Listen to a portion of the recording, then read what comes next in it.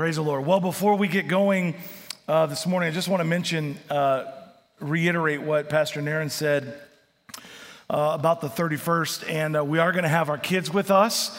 And some of you go, oh, brother, you don't even know what you're asking. I won't mention any names. But it's going to be really great. And here's one of the reasons. I really want our kids to see us in this context. I want them to see, how many of you know it's powerful when kids see mom and dad worshiping God? That's good. And grandmas and grandpas and aunts and uncles, and frankly, just people in the church that they trust. There's something to that. And so that's one of the reasons that we are having a family Sunday. The other reason, one of the other reasons, we need more time to just spend together and to fellowship. And so we're going to do that after service. I'm hoping that you will plan to stay around for a little while as we share a meal together. Somebody asked me this morning where we were going to sit, and the answer is I have no idea where we're going to sit or where we're going to eat. I'm sure we'll be a little bit spread out, but how many of you know that's all right? That's all right. We can spread out. It's going to be great. And so just excited to gather together. The third reason that we're going to do a family Sunday is we really want to, on occasion, it's a fifth Sunday if you didn't know that, but on occasion we'd like to give all of our workers, all of our volunteers, just kind of a day off to be in the service. Some of them work week in and week out, and they just need time to come in and worship the Lord, something that I do every Sunday. I'm in here. I'm never teaching kids. I'm always in here. And so I get to worship God, in this room every day. And I think that our workers will appreciate just those moments to be here. Does that make sense, everybody? The other thing we're going to do next week, the 31st, is we're going to have water baptism. After the service, we're probably going to do it outside, just kind of as part of our family gathering. So if you want to be baptized in water, if you'd like, or your children would, or whatever, please sign up and let us know that you want to be baptized, and we'll have a list. And of course, if you show up and you didn't plan to be baptized, but you find out that you want to be baptized, we'll be able to accommodate you as well. And it'll probably be hot and warm that day, so you'll drive fast, right? Praise the Lord. I'm going to try to work on my voice here. Eli told me I'm dehydrated, and that's why my voice goes bad. So I drank like 3 bottles of water this morning. So we might have to take a time out at some point. And I'll be right back, Just kidding. James chapter 2, we're going to start this back into our series on James. And just a reminder, we'll be in this until probably the end of September as we get into the rest of this book. I want to just reiterate as well, this prayer model that we write every week, it is printed for you. The idea is for you to use this in your personal devotional life. If you read the Bible, work, pray, and serve the Lord day in and day out in the devotional time. This is just a little guide for you if you want to pray the scriptures, and it's just based on what we're going over each Sunday. It is also in the Church Center app. Pastor Andrew loads it there as well. And so if you've not downloaded the Church Center app, download the app. In fact, everything that you need to know about what's happening in our church is on the Church Center app. And so I don't want to make a big commercial for that, but it's kind of like important for a communication piece for us. You can give there. You can sign up for stuff there. There's all kinds of opportunity for you. So if you wouldn't mind, download that, search, just follow the directions, and you'll get connected. All right. Informal poll. How many of you, when you were in high school, now some of you got to remember a long way, but how many of you, when you were in high school, if you're honest with yourself, you were a cool kid? Yeah, how many, that's just curious. Just curious. How many of you were cool kids? It was an exclusive group. Okay, how many of you were not cool kids? Yeah, look at the room. On behalf of all of us who were not cool kids, I say to all the cool kids,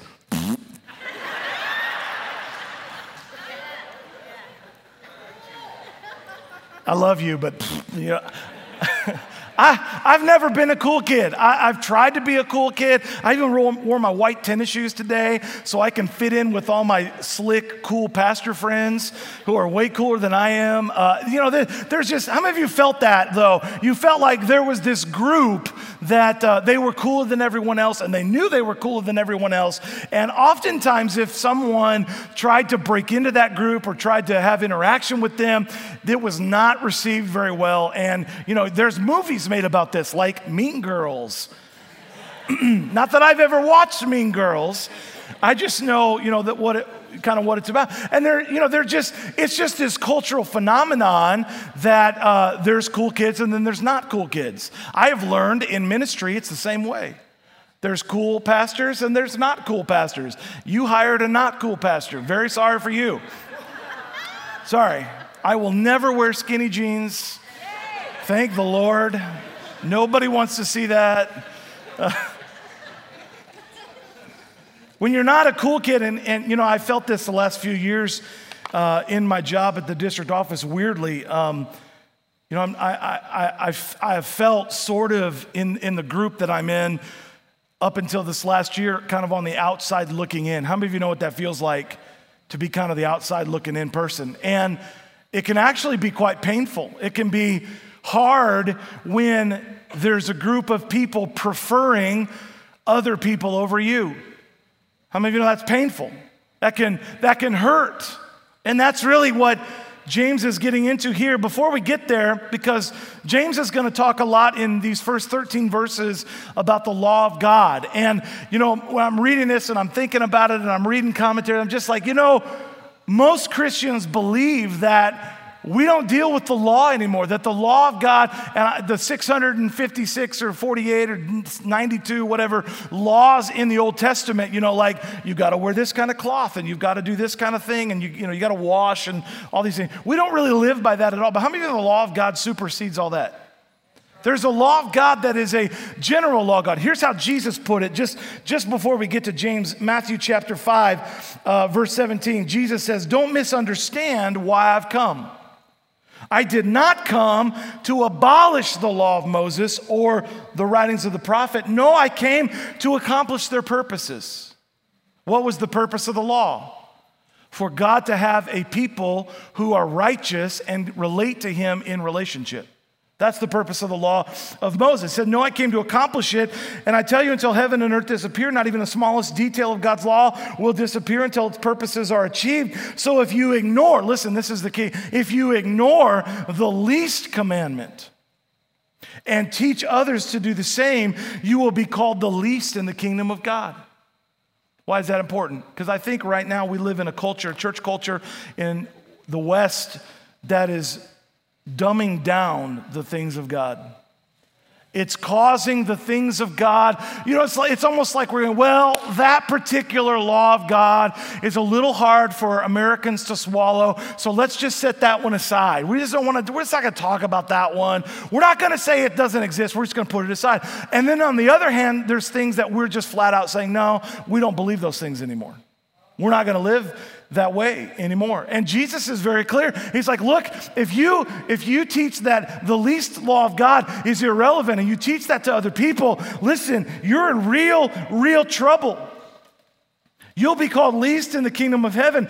But anyone who obeys the laws of God and teaches them will be called great in the kingdom of heaven. Verse 20 is really important. But I warn you, unless your righteousness is better than the righteousness of the teachers of religious law and the Pharisees, you'll never enter the kingdom of heaven. Skip down to verse 21, Matthew 5. You've heard that it was said, and here's what I want to point out. You've heard that our ancestors were told, you must not murder. How many of you agree? Probably a bad idea to murder. Only some of you really concerned at this moment. In case you're wondering, murder's not a good idea, right? Again, a few of you. You must not murder. If you commit murder, you're subject to judgment. We'd all agree with that, right?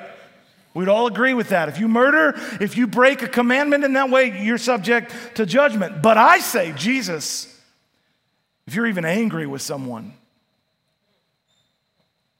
you are subject to judgment. Can I just say that the law that Jesus established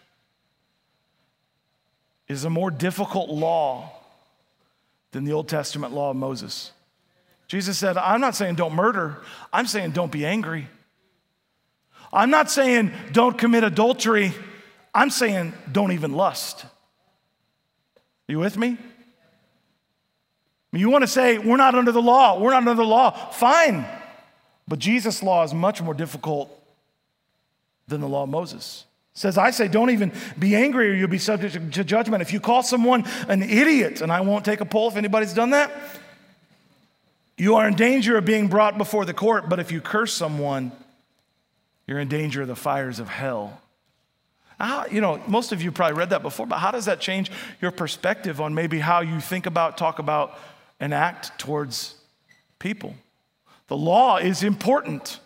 And James is bringing in chapter 2, he's bringing the law of God back to the forefront of his argument about favoritism. Verse 1, he says this, and this is I got like 4 points, so here's the first one. Faith requires action to God's law.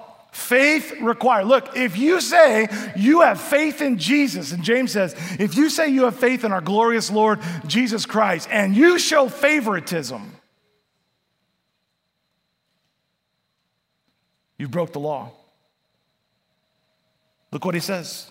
If you have faith, why do you favor some people over others? All through this book, James is admonishing us to put our faith in God and make sure it's a real faith. We'll get into more of that next week. And if your faith is real, if you have a legit, authentic faith in God, then it better have specific behaviors and outcomes in your life. Is that true? Like, I know, we're getting right up there close to the edge. For some of you, right up to the edge of legalism. You're not going to tell me how to live. God said I'm free. I agree. But I think if you have faith in God and if you have a relationship with Jesus, there are specific and thoughtful things that ought to result out of that. In other words, you don't get to say you have faith in God and maintain all the dysfunction and all the broken things and all the egregious things that you used to live by. You don't get to do that. You don't get to be a jerk to people and say, well, that's just my personality. Well, then your faith is shallow. Your faith is weak. That's what James is trying to say to us. At the end of chapter 1, he's hammering us on doing what the word says, not just hearing the word. And now we get into chapter 2 and beyond in this book, and he's making sure we understand that the result of our faith is character and the fruit of the Spirit. I mean, just wait till we get to chapter 3 about the tongue. You're probably all trying to figure out what Sunday that is so you can be on vacation. I might change it up. No, I'm just kidding.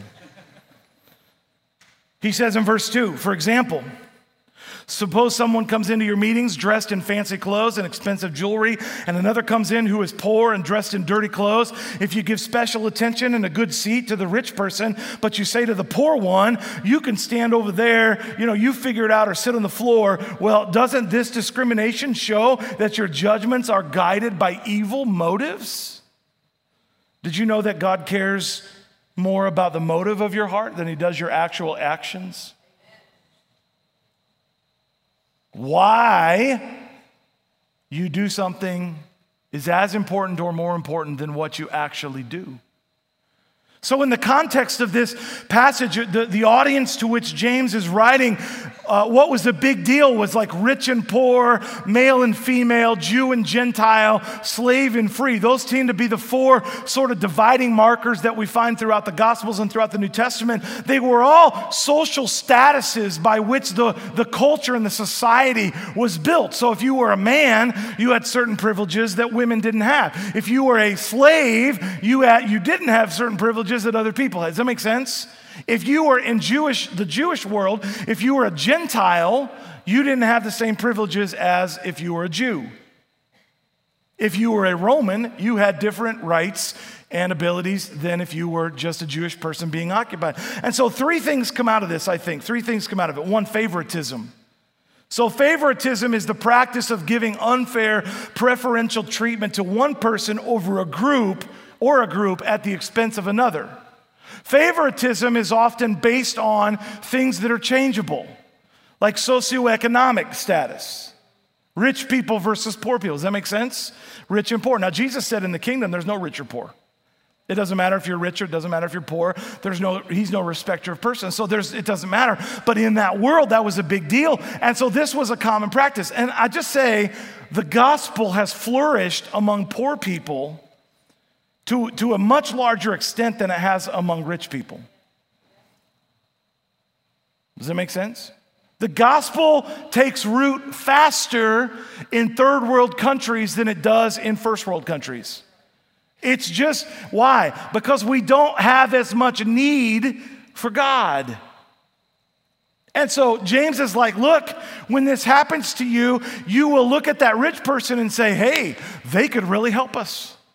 If we could get this rich person saved and part of this church, then maybe they could help us build the new building we want to build.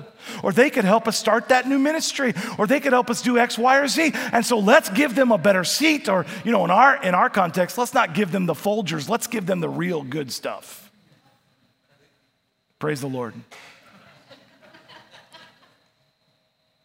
And so there's a favoritism that was in the church and is still in many churches. Now, we do this in our lives all the time.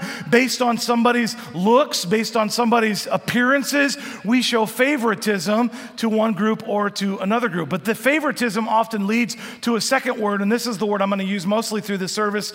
It's this word, discrimination. Now, I'll get to that in a minute. The unjust or prejudicial treatment of different categories of people or things, especially on the grounds of race, age, or sex. How many of you know that favoritism can happen based on things that are changeable or that fade or that can shift? Like the poor person gets a really great job, their socioeconomic status can change. Discrimination sets in when it's based on things. Now it's moved from things that can change to things that can't change, like race and sex. And you know as well as I know, there are denominations in the world who egregiously treat women poorly. Is that true? And they justify it with misunderstood and out of context scriptures. And so it exists today, and it turns favoritism, when not checked, can turn into a discrimination. Now, let me give you an example in the Bible of discrimination. It's the Jews and the Samaritans. The Jews had great discrimination. Could the Samaritan woman at the well change her race and become something besides Samaritan? No, she could not. Yet most Jews would have discriminated against her. In fact, she says to Jesus, "You can't talk to me. I'm a Samaritan." Because there was discrimination. Now, when discrimination takes root and becomes truly evil, what sets in is racism, prejudice, discrimination, or antagonism directed against a person or people on the basis of their membership in a particular racial or ethnic group, typically one that is a minority or is marginalized. Now, this is not a sermon on racism. I do believe it's a sermon on discrimination. Here's the problem. Don't throw things at me yet. Here's the problem. These are hot button issues right now in our culture. Now, they're issues of the human heart. All of them are issues of the human heart that cannot be solved through legislation or even education or whatever. There will always be people who are racist. There will always be people who discriminate. Why? Because America didn't invent it. It's been around since like the beginning. Does it make sense? So we don't have the corner on the market. Let me give you an example. As I mentioned, I've worked in Eastern Europe quite a lot in my life, and I have witnessed firsthand racial discrimination or racism towards the people that are called the Roma people in Eastern Europe. These are outcasts. They're not even allowed to live in the city limits. They have to set up camps outside. I mean, you think racism in our country is rough. Man, it is ugly over there towards the Roma people. Look it up. Or I come from the church that we attended in Indianapolis before we came here, had a whole bunch of ethnic Africans in the church, like immigrants from Congo and Sudan and other places that were fleeing war and stuff like that. Can I just tell you, there were some of those folks that had such discrimination against one another because of their tribes that they wouldn't sit in the same room. Like, this is not an American thing. This is a heart of man thing. is all I'm trying to say. And James knows that. He's like, guys, we understand that this stuff happens in our lives. He's saying if our faith is genuine, then we will be people without favoritism and without discrimination and certainly without racism. Jesus has made a way for these things to be defeated in our lives. And so if we're gonna live by the laws of God, our faith is gonna require certain kinds of transformation and movement in our life. Our faith demands that we become people of humility and people of love. We've got to respond with our faith to God's law. The second thing I'll mention is this: God's laws are upside down. God's laws don't make sense in our natural way of looking at culture. James says this in verse 5, listen to me, dear brothers and sisters. Hasn't God chosen the poor in this world to be rich in faith? Aren't they the ones who will inherit the kingdom he promised to those who love him? Don't you want to be poor now? But you dishonor the poor. Isn't it the rich who oppose you and drag you into court? Aren't they the ones who slander Jesus Christ, whose noble name you bear? This whole concept is kind of upside down for a first century believer, but it's upside down for us as well. Most people, saved or unsaved, believe in this idea of the survival of the fittest. Get all you can. Live your best life now. That's a funny thing we say now, right? He's living his best life. It's kind of a funny thing we say. But culturally and historically, as the world has gotten richer, that's become our goal. To get everything we can in this life, to live our best life, to have all the stuff, to not have any need. But Jesus said this: if you want to save your life, you have to lose your life. If you want to live, you must die. He said to the rich man, if you really want to be wealthy, then sell everything that you have and give it away. Come and follow me. Why? Because true wealth is not found in the balance of your bank account. True wealth is found in how great your faith. Culture says if you're rich or you're in a place of influence, then you're the most important person in the room. Don't we see this posturing all the time in politics? Don't you see it? The posturing. Do you think any of those knotheads have your best at heart? Anybody believe that? Maybe some of you do. I'll just tell you, they don't. You know what they have at heart? Money and power. That's my opinion. That's not in the Bible. That's just my opinion. But what I observe is I used to think I used to say the government, they're doing it on purpose. They're trying to tear it all down so that they can build it up the way that they want. I don't think that's true. They're just trying to get more money. They're just trying to stay in power. It has nothing to do with the utopia. Whichever side you're on, they think they can build. It's not that at all. They just want more money. And they want to be in power. And so James is really clear, that's kind of normal for the culture. We see this posturing all the time, and we see it happen in our workplaces, and we see it happen in our schools. We see all these things happening. And listen, James is not despising the rich. He's not saying that rich people or people of means cannot inherit the kingdom of God, cannot be wonderful things in the kingdom of God. In fact, he's kind of echoing something that Paul says. Here's what Paul said. In 1 Corinthians chapter 1, brothers and sisters, think of what you were when you were called. Not many of you were wise. Not many of you were influential. Not many of you were of noble birth. But God chose the foolish things of the world to shame the wise, and chose the weak things of the world to shame the strong. God chose the lowly things of this world and the despised things of the world and the things that are not, to nullify the things that are, so that no one can boast. God's goal is that we boast in Him, right? Not in those things. It is because of Him that you are in Christ Jesus, who has become for us wisdom. That is our righteousness, holiness, and redemption. Therefore, as it is written, let him who boasts, boast in the Lord. Boast in the Lord. What James is saying is that discrimination has no place in the life of a believer. We cannot do those things to other people. And here's one of the reasons why. Because what we could discriminate against, or what we could show favoritism toward, such were some of you. Such were some of us. Some of us were poor. Some of us were unwise. Some of us are still unwise. Some of us All of us were sinful. Some of us were lowly. Some of us were outcasts. Some of us, the majority of us, were not cool kids. We were part of the world. And James is saying, look, don't look down on other people. Don't discriminate other people because many of them are exactly where you began. Second thing, we shouldn't discriminate. He says discrimination sets us up as the judge of men. It puts us in a place that is only a place for God to be. So to show partiality or to discriminate makes one as God. It sets you up to be a certain level over other people. And this is not our job. And if you look at the world, I'm great at pronouncing judgment. How many of you are really good at pronouncing judgment on people? Like, it's almost a spiritual gift. But when I do it, I'm wrong. I'm wrong. Why? Because it's not my place. It's God's place to sit in judgment over people at Walmart.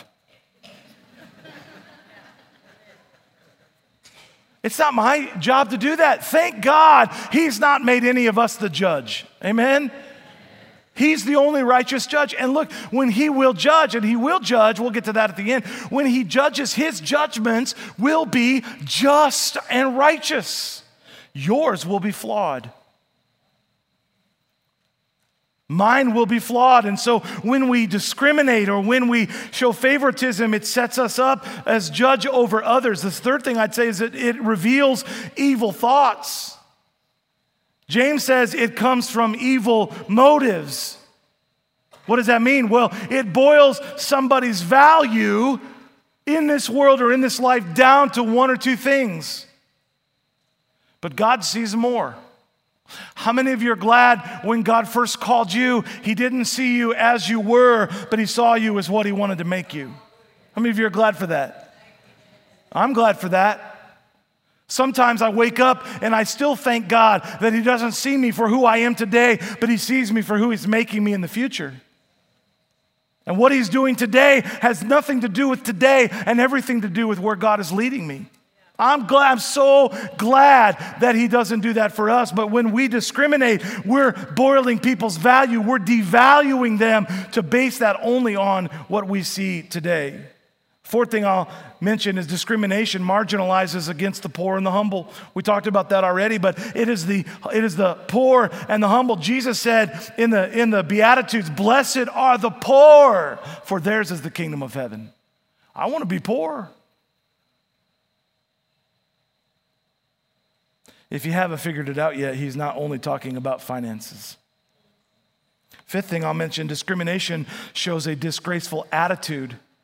A disgraceful attitude. It dishonors, humiliates, shames, and insults a certain person for a certain reason, whether it's something they can change or not change. It causes those things to come in them. And I'll just mention this to you. It also shows discrimination. When you discriminate, it does the same thing to the person who created that person. When you look at somebody, or I look at somebody and say, they're not good enough. Oh, they're just... You guys know what that is?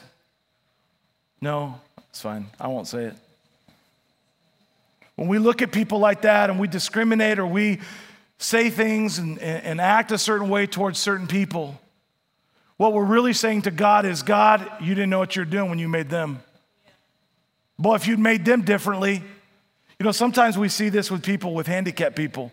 God, if you'd made them differently, you should know what you're doing. That's what we're saying to God when we discriminate or when we treat people that way. And the last thing I'll say this is discrimination shows foolish behavior. Not sure there is a better way to show yourself a fool than to discriminate or to engage in racism. I'm not sure there's a bigger way to show yourself a fool. James says that the rich and the prestigious, the high, the ruling class usually oppress the poor. He says they do everything they can using the laws of the land to advance their position and to make more money and be in a better place. They use their influence to slander the name of Christ. And they slander his name by denying him, by telling us they don't need him, but we don't need him, by trying to destroy who God is. People like that forget that we will all someday stand before God in judgment. Now, don't get me wrong. I think James is pretty harsh on rich people here, okay? He's very harsh on people that have means. And in that day, there was a good reason for that. Now, let me just tell you what Jesus has done. I know many people, many people who have means that God has blessed with financial blessing and riches and the ability to do things, who use that gift, who use those things that God has put in their hands to build the kingdom of God and do great things for the Lord. I mean, in fact, it's probably 6 or 7 times as many people that I know who live like that than who live the other way. Does it make sense? They love the Lord and they want to serve God. And so God looks at somebody and says, man, I can trust them with riches. I can trust them with earthly things. So I'm going to put it into their hands because I know they will use it for the kingdom of God. So let me just give you a hint. If you want more than what you have now, be faithful with what he's put in your hands now. Because if you're not faithful with what he's given you, he's not going to give you more. So I look around the church, and including this one, and I see people that give and give and give financially, with their time, with their energy, with whatever, and I see God blessing their life. Why? Because God knows he can trust them. They're going to write the check when I tell them to write the check. And he blesses them for that. So I just have lived by that principle. If you want God to bless you like that, and you want to be one of those people, then you have to be faithful with whatever he's put in your hands right now. It's really that simple. It's the law of sowing and reaping. I'm not going to get into too much of finances, but I just want you to know if you want that, be faithful. Here's the third point. The royal law, James gets into the idea the royal law is the law of love. Verse 8. It's really how we destroy discrimination and favoritism in our lives. Indeed, it is good when you obey the royal laws found in the scriptures. Love your neighbor as yourself. Have you ever heard that before? You guys heard that one? But if you favor some people over others, you are committing a sin. You are guilty of breaking the law. For the person who keeps all the law except one is as guilty as the person who has broken all of God's laws. For the same God who said you must not commit adultery also said you must not murder. So if you murder someone but do not commit adultery, you've still broken the law. If you discriminate against someone, you've broken the law. If you're a racist, you've broken the law. And James says pretty clearly, you've committed sin. The contrast is pretty specific. Loving people is being consistent with the royal law. He calls it royal law. It's the only place in Scripture where it's called that. It's the supreme law. And this particularly, he's talking about the great commandment. Love the Lord your God and love your neighbor as yourself. We see how important this law is. And by the way, Jesus didn't mention in that passage in the New Testament, he didn't list out all of the other 6 commandments. There's 4 commandments that deal with our walk with God, and there's 6 commandments that deal with our walk with one another. Anybody notice that before? That's why when the guy answered and he said, love the Lord your God with all your heart, soul, strength, and mind, and you can correspond or correlate those 4 things to the first 4 of the 10 commandments. And then he said, love your neighbor as yourself. And Jesus said, if you do that, you've done it all. Why? Because you're not going to murder yourself. You're not going to commit adultery on yourself. You're not going to covet over yourself. You know what I'm saying? We love ourselves. How many of you love yourself? If you don't love yourself, you should love yourself. It's pretty normal. But we should also love our neighbor as we love ourselves. It's the royal law. It's the great law. It's the one that changes everything. The entire law of Moses is summed up in that single command, love your neighbor. Why? Because love covers a multitude of sins. It'd be really great if our culture could figure that out. Love is really the key, and we talk about it and people say it, but what they really mean is I'll love you and we'll have love with one another as long as you agree with me. Can I just say the commandment is not qualified? He doesn't qualify love your neighbor as yourself with as long as they agree with you, as long as they feel the same way that you do about social issues or political issues or whatever, or as long as your doctrine is the same. It's not qualified. He says love your neighbor as yourself, period. We're lacking punctuation in our culture too, so let me emphasize the period. Period. Love your neighbor as yourself. Last thing, God's law requires justice. God's law requires justice at judgment. So whatever you say, verse 12, whatever you say and whatever you do, remember that you will be judged. Well, that just puts it right there in front of you, doesn't it? Whatever you say or whatever you do, remember that you will be judged by the law that sets you free. There will be no mercy for those who have not shown mercy. But if you've been merciful, God will be merciful. Just want to reiterate to you, we will all stand before the judgment seat of Christ. And the Bible's pretty clear that we will receive based on what we have done, how we've lived our life. James has two specifics, what we say and what we do. He says our speech will be judged by God, and so it should be salted love, kindness, and truth to everyone. Our speech should be salted with love, kindness, and truth. Here's how Jesus put it in Matthew 12. Make a tree good and its fruit will be good. Or make a tree bad and its fruit will be bad. For a tree is recognized by its fruit. And see the analogy. A Christian is recognized by how they live. Make a Christian good and you'll be able to see it. Make them bad and you'll be able to see that too. Tree is recognized by its fruit. You brood of vipers. How can you who are evil say anything good? For the mouth speaks what is in its heart. Listen, if I'm not careful, I can be really critical. And I won't ask for a show of hands, but some of you are the same way. And I need the Holy Spirit to help me learn how to not be so critical in my speech about things or others or whatever. And I know some of you are in the same boat. Some of you men especially, you have a criticism that destroys rather than builds up. And I want to challenge you to take this word from James and from Jesus in Matthew and change the things that are inside of you so that what comes out of you is love, kindness, and care.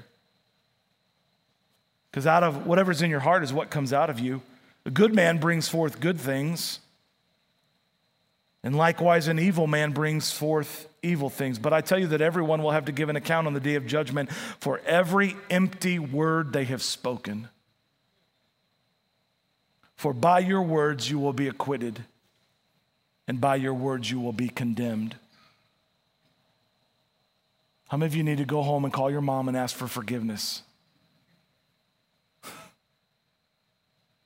Our words are a big deal to God. Do you see that? Our words are a big deal to God, and James reiterates that we're going to give an account for our speech. He also says we're going to give an account for our actions. Our speech should be salted with love, kindness, and truth, but our actions should demonstrate love, kindness, and truth to everyone. And I read this, worship team, if you'll come. 1 Corinthians 13, we read this in the context of romantic love, but can I tell you that this was not written in the context of romantic love? Now, it's good, husbands and wives, if you live this passage in your marriage, but this is not written to husbands and wives. This is written to everyone about how to love. You with me? Love is patient. You want to love your neighbor as yourself?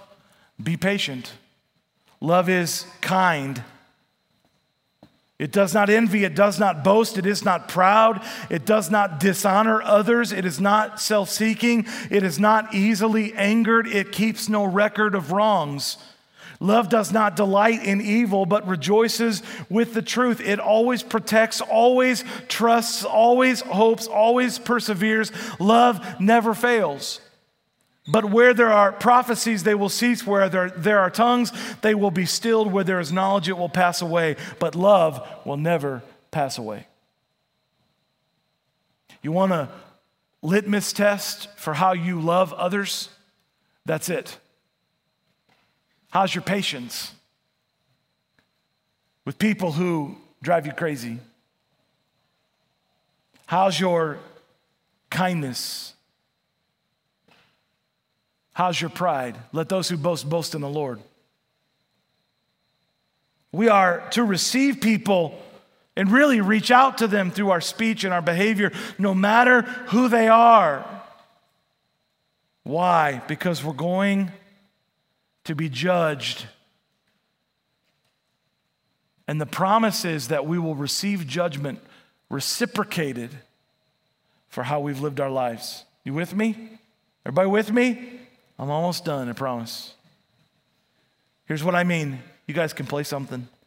If we love, we'll be shown love. If we forgive, we'll be forgiven.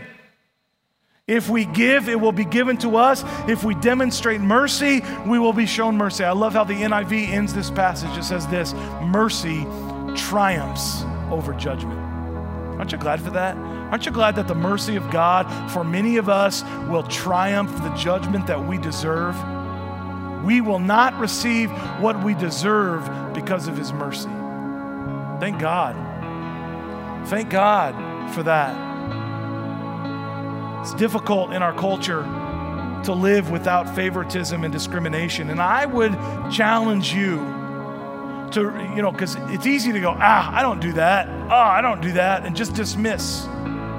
Can I challenge you to spend some time this week, maybe in this prayer model, asking God to search your heart, to make sure that those things don't reside somewhere deep inside.